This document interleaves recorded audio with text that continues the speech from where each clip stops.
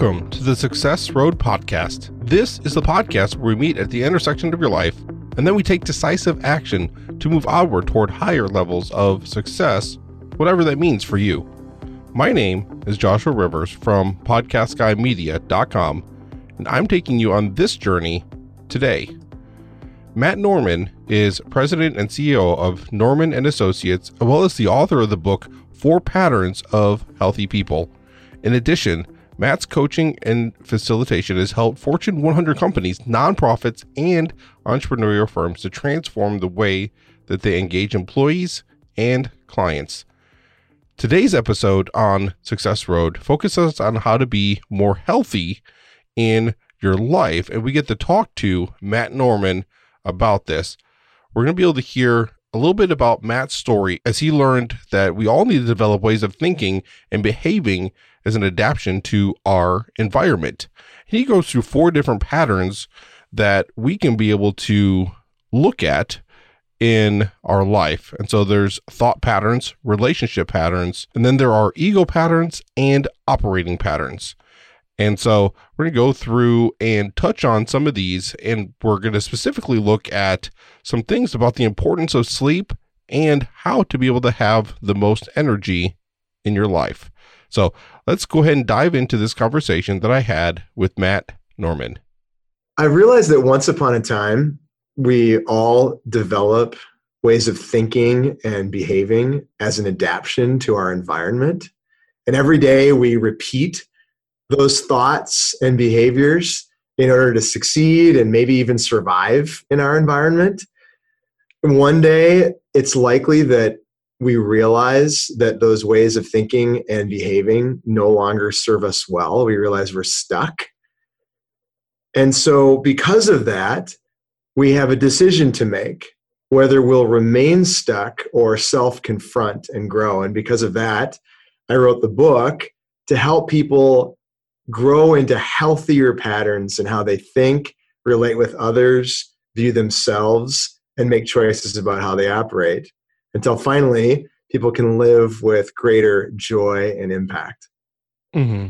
So what are the 4 patterns that you mention in the book?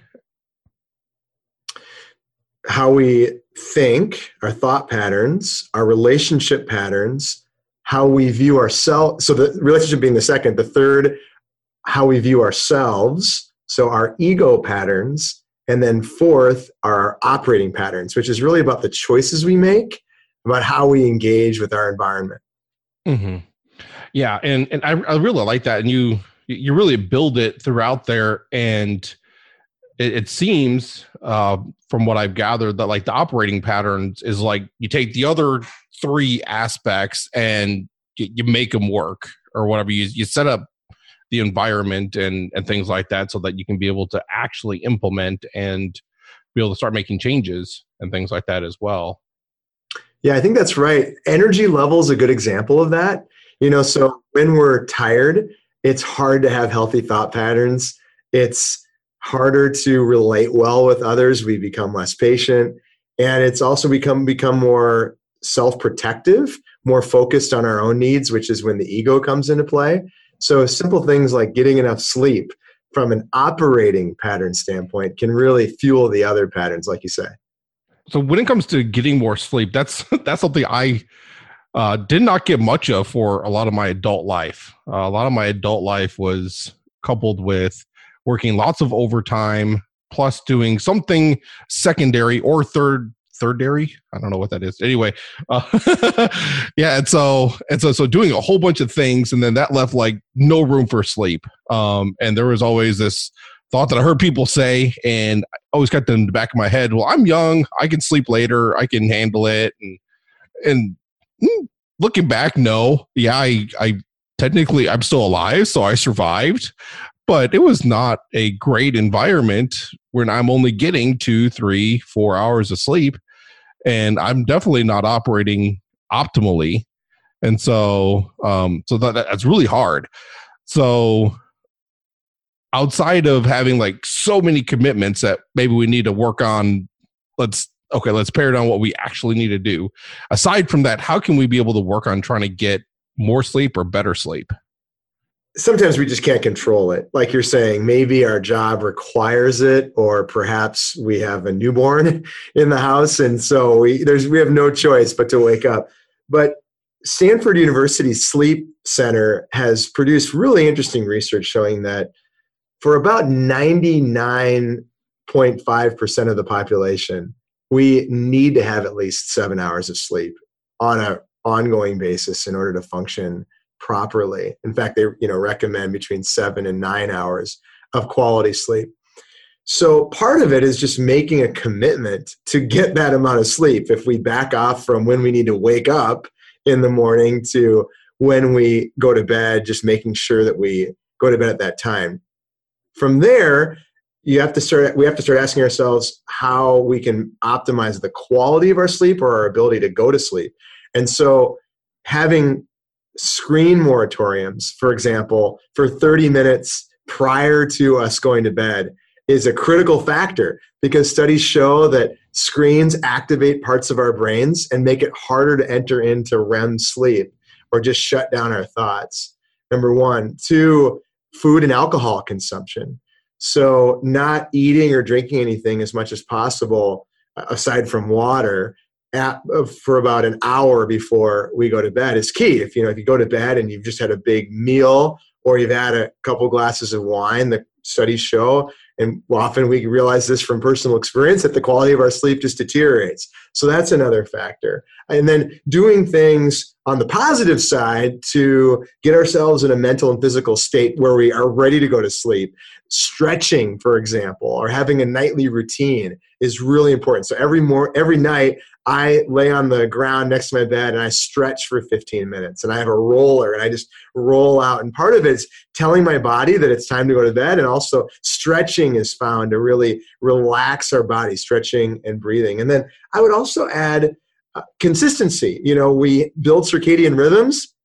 And if one day we're waking up at 7 a.m., another day we're waking up at 5 a.m., and then 10 a.m., and we're trying to back off 7 to 9 hours of sleep from that point, we're going to bed at different times, and our body just doesn't know quite what to do with it. I mean, we've all had the experience of going to another time zone where it's hard to fall asleep or wake up at certain times, and it's obvious that our circadian rhythms are really a thing. So for all those factors, I think we really have to manage our energy well, and it starts with sleep. Yeah. Yeah. That was one of my problems. I mean, aside from not enough hours, the times that I was sleeping was like way off. I was working third shift. Plus then I had all these different daytime activities, some in the morning, some in the afternoon, some in the evening. And so my sleep was all over the place and I had no rhythm. Yeah. So not musically speaking, although some might question that as well, but that's a totally different subject. But anyway, another thing that came to my mind though is you were saying that as we prepared to go to bed, and you're talking about like the screen stimulate us and things like that. And another thing that I know that sometimes, not always, but sometimes keeps me awake is like just all the different thoughts of like everything that's happened, or maybe everything that's coming up the next day. And so my brain is just racing, trying to think of all those different things. Is there anything that you found is helpful to be able to maybe shut that part down so that you can actually rest? Yeah. Well, so partially not having as many stimulations close to bed can help reduce the thoughts, right? I mean, if we're not doing work up, until 15 minutes before we go to bed, it's going to make it easier. If we aren't watching television, within a 30 to 60 minute window before we fall asleep, it will probably reduce the amount of thoughts. So part of it is like what we consume or what we expose ourselves to may trigger certain thoughts. So that would be the first question I think we want to ask ourselves is, what am I exposing myself to that may be triggering these thoughts? The second thing is we talk about in the first section of the book around healthy thought patterns, this metaphor of thinking of your thought streams like a river or an actual stream, and imagining that leaves are falling into the stream. Some are green and some are red. Green leaves representing energizing or restful thoughts. Red leaves representing more anxious thoughts or thoughts that are draining us of energy. And sports psychologists will often coach high-level athletes to not try to prevent the red leaves from falling into the stream, rather to accept the fact that those thoughts, those draining or anxious thoughts, are falling into the stream, but then just to let them keep going, not to ruminate on them, not to fixate on them, and instead to choose to focus on the green thoughts. So, we have this choice of what we spotlight with our attention. So again, it's not, oh no, I'm thinking about work. I've had that where I've had insomnia at points in my life, and if I wake up in the middle of the night, I'll get really anxious, like, oh no, I don't want to start thinking about work right now because it'll get me awake and have a hard time falling asleep. But rather, now I've learned to accept those thoughts coming and then just let them go, let them pass, and instead focus my attention elsewhere. And so I think those are the key things. I think the third key thing from a technique standpoint is, we talk about what we expose ourselves to. We can also think about how we release those thoughts constructively, like writing them down. So I keep a notepad next to my nightstand so that if I have a thought in the middle of the night, I just write it down, and then that allows me to release it. That's kind of a classic David Allen technique of the art of getting things done. It's mind like water. Always keep your mind like water. Write things down so that you don't have to pay attention to them. You can think about them in the morning. Yeah, I love that. That's a great idea. And so how do we be able to figure out, and so you mentioned there earlier about like our energy. So how can we be able to maximize our energy and then maybe like work our schedule if possible? I mean, obviously we can't work everything necessarily, or maybe we can. But anyway, so how do we match our schedule to match like when our energy is higher naturally? Because everyone has a little bit different times when their energy is highest. And so how do we be able to manage our energy that way? Yeah, we were talking about how Daniel Pink wrote the book When, revealing research about the different types of clocks that we each manage. There are certainly people that tend to be morning people. There are people that are night owls, and then there are people that have the most energy in the middle of the day. And so part of it's self-awareness, knowing what kind of person we are so that we can put our most vigilant activities or our most thought-intensive activities into the period where we tend to be optimized based on our personality style. I think in that book, When, you can even take a self-assessment to determine, although maybe it's just obvious for each person when their energy level is the highest. So part of it is that. And then also thinking about, doing things. Certainly some activities lend themselves well to better times of the day, regardless of the type of energy schedule that we have. For example, studies show that the ventrolateral prefrontal cortex, which is the part of our brain that says no to things, is strongest when we wake up. It's like the brakes on a car. Imagine that the metaphor here is if we were driving a car and every time we pumped the brakes lost some of their strength. And so by like the 10th time we pumped the brakes, we had no more brakes anymore.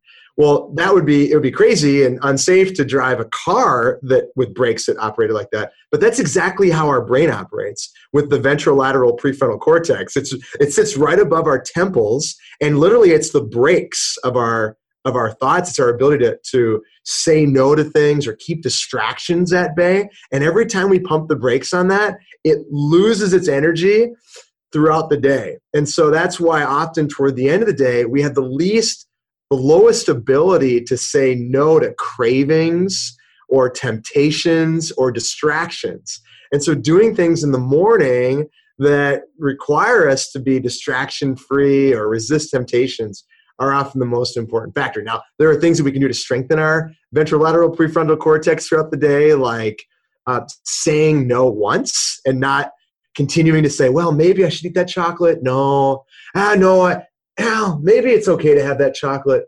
No, I probably shouldn't. Because every time we say no, we literally are weakening that muscle, which is why sometimes by the 6th time we've asked ourselves whether we should eat that chocolate, we're finally like, okay, fine, I'll just eat the chocolate, because we weakened it so much. So we can say no once and then just veto it and move on. And we can also, sleep and eating well and all those other factors that keep our whole body feeling better. That also strengthens our ventrolateral prefrontal cortex. That's really interesting. And so I've heard that similar type thing, not quite so scientifically put, but I've heard that principle of like our willpower there's just like a certain number or a certain amount of things that we can be able to do, a certain number of decisions that we can make well in a day, and the more we use up, the less that we have at the end of the day. And so, I mean, yeah, I find that to be very true. And so it's easy for me the first half of the day to be able to say no to the right foods or say no to the wrong foods. Yes. Anyway. Yeah, right. Yeah. But then as the day goes on, it's like, okay, that chocolate cake is starting to look a little bit more delicious. Looking a little bit better. Yeah, totally. And, I think kids tend to know this intuitively. They know that if they ask their parent or their teacher the request enough times or enough different ways, they start to learn that eventually they'll break down and give in. And so I think intuitively we understand that.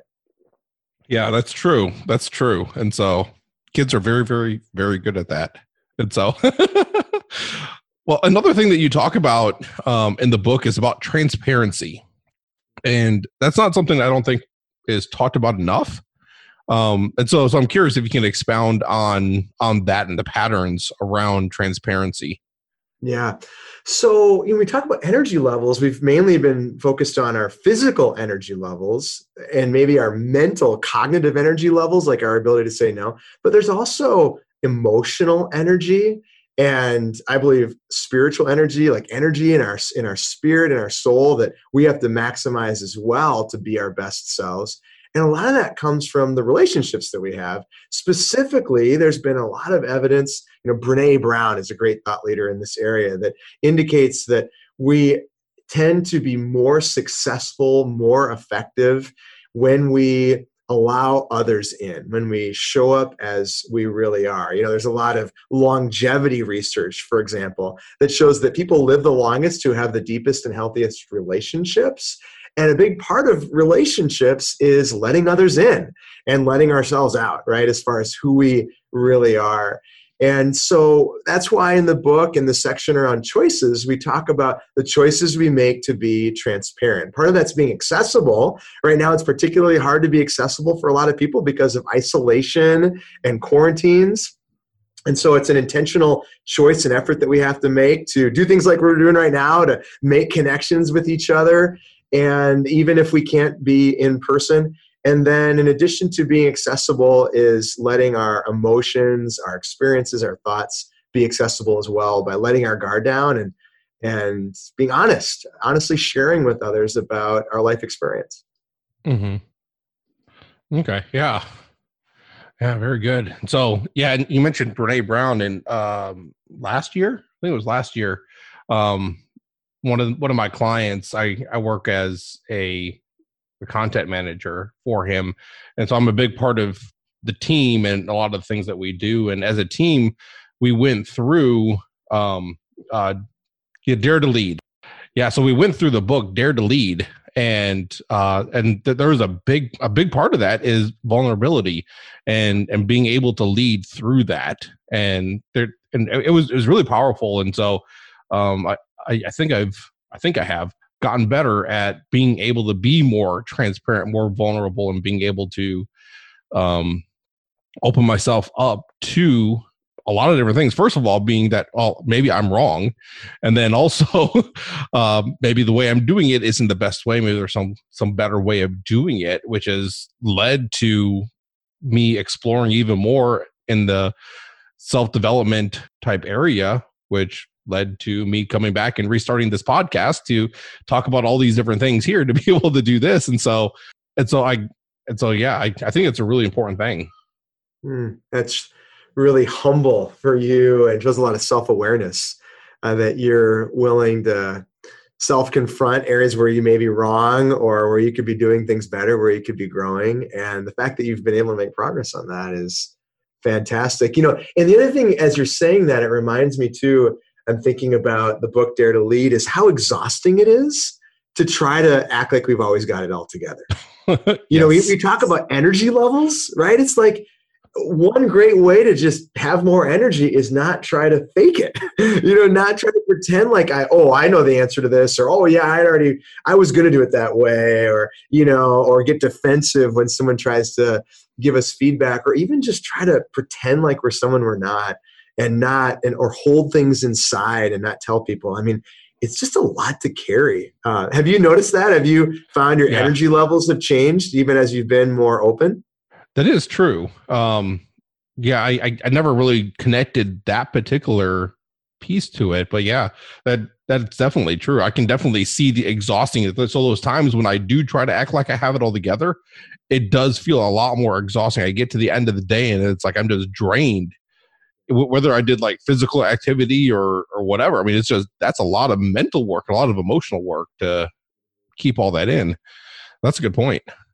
Another thing that I thought was really interesting in the book, you put a quote here from John Maxwell, which it's not hard to be able to find a quote from John Maxwell with the 200,000 books that or whatever he's written. But he said, the quote is, "Change is inevitable, growth is optional." And I think that's really powerful. And especially here in the middle of 2000, COVID and pandemic, we are all very well aware that change is very much inevitable and we can't necessarily stop it. But the thing also that I've noticed a lot too is that growth is optional aspect. You look around and you see how different companies and different people have reacted to what's going on. And there are some people that they pivot and they start to thrive and they start to make and they are able to make improvements. But then there's others to where it's like, oh, we can't do anything. And so they stop. And then they're just dead in the water. And so it's a choice. I love that. Yeah. Thanks I love that too. And it's really comes down to our ability and willingness to self-confront, to challenge our own comfort zone, to challenge our own assumptions. And like you say, there's examples that we can see of companies and individuals that are doing that really well right now, that are pivoting their approach, maybe maximizing their virtual presence now that we're more isolated, or finding new ways to make connections with people, finding new ways to take care of themselves when maybe it's harder to do some of the things that we used to do for ourselves. So that's really inspiring. And then it's also really inspiring, I think, even beyond the COVID situation that we're in, to see people's willing. It reminds me of our families into tennis. And Novak Djokovic, as you may know, is the #1 ranked men's singles player in the world. And perhaps you saw about a month ago in the US Open, out of frustration at a call by the referee, he slapped a tennis ball to the backstop. And I'm sure he'd done it 100 times when he's frustrated, but this particular time there happened to be a line judge that was standing in the flight of the ball. It hit her in the neck and she collapsed to the ground. She couldn't breathe. She was in pain. And he was mortified that had happened. And as a result, the US Open kicked him out of the tournament, which he was predicted to win. So he missed all that notoriety and those winnings. And he was fined $10,000 by the USTA, not to mention whether this woman filed a lawsuit against him, plus just the public humiliation. And I remember reading an article by Jason Gay, the primary sports columnist for the Wall Street Journal. He said, Djokovic didn't do the typical thing that we do in society today, which is to blame other people or make excuses for our situation. Instead, within a few hours, he posted to his Instagram account. He said, I realize I have had an anger management problem for a long time. This has brought it to a head, and it's time that I confront and make a change. I am committed to growing through the anger that I experience on the court. Now, who knows how much he's worked on that and what he's done with it, but it was just really refreshing to see someone like that from a leadership perspective willing to say, I need to make a change based on what's going on. This is not working anymore. I need to make a change. Yeah, that is powerful. And yeah, we don't see that very often. And so that kind of thing stands out.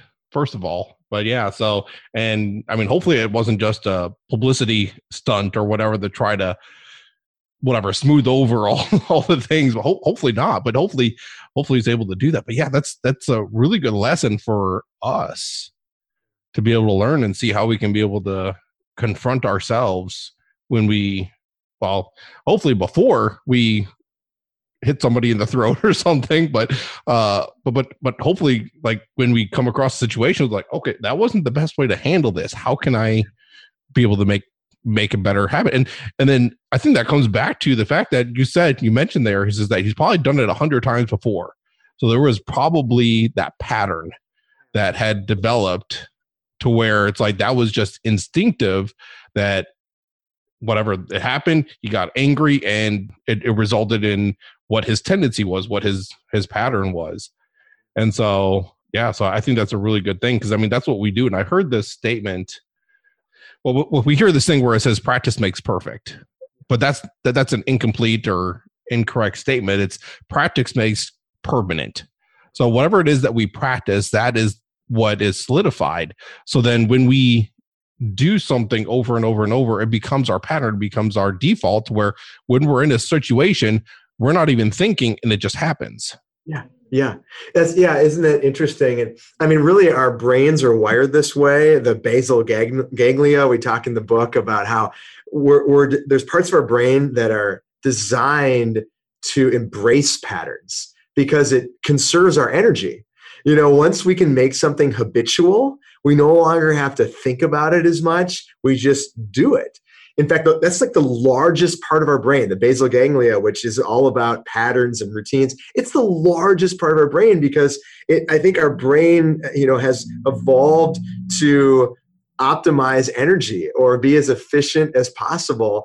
And so we go into these patterns, we do things over and over again. And for a long time, like you say, we get away with them. It's an adaptation to our environment. Like Novak Djokovic, I'm sure for a long time, it was a way for him to release his frustration. It was a way for him to fire himself up, for him to, express his emotions, whatever. And for a long time, maybe he gets away with it, even though people don't find it to be very professional, or they find it to be frustrating, or maybe it's distracting, yet he's a great tennis player. He is who he is. Let's just let him be. And so we kind of, I think, enable ourselves and enable other people to get away with it until finally it catches up with us.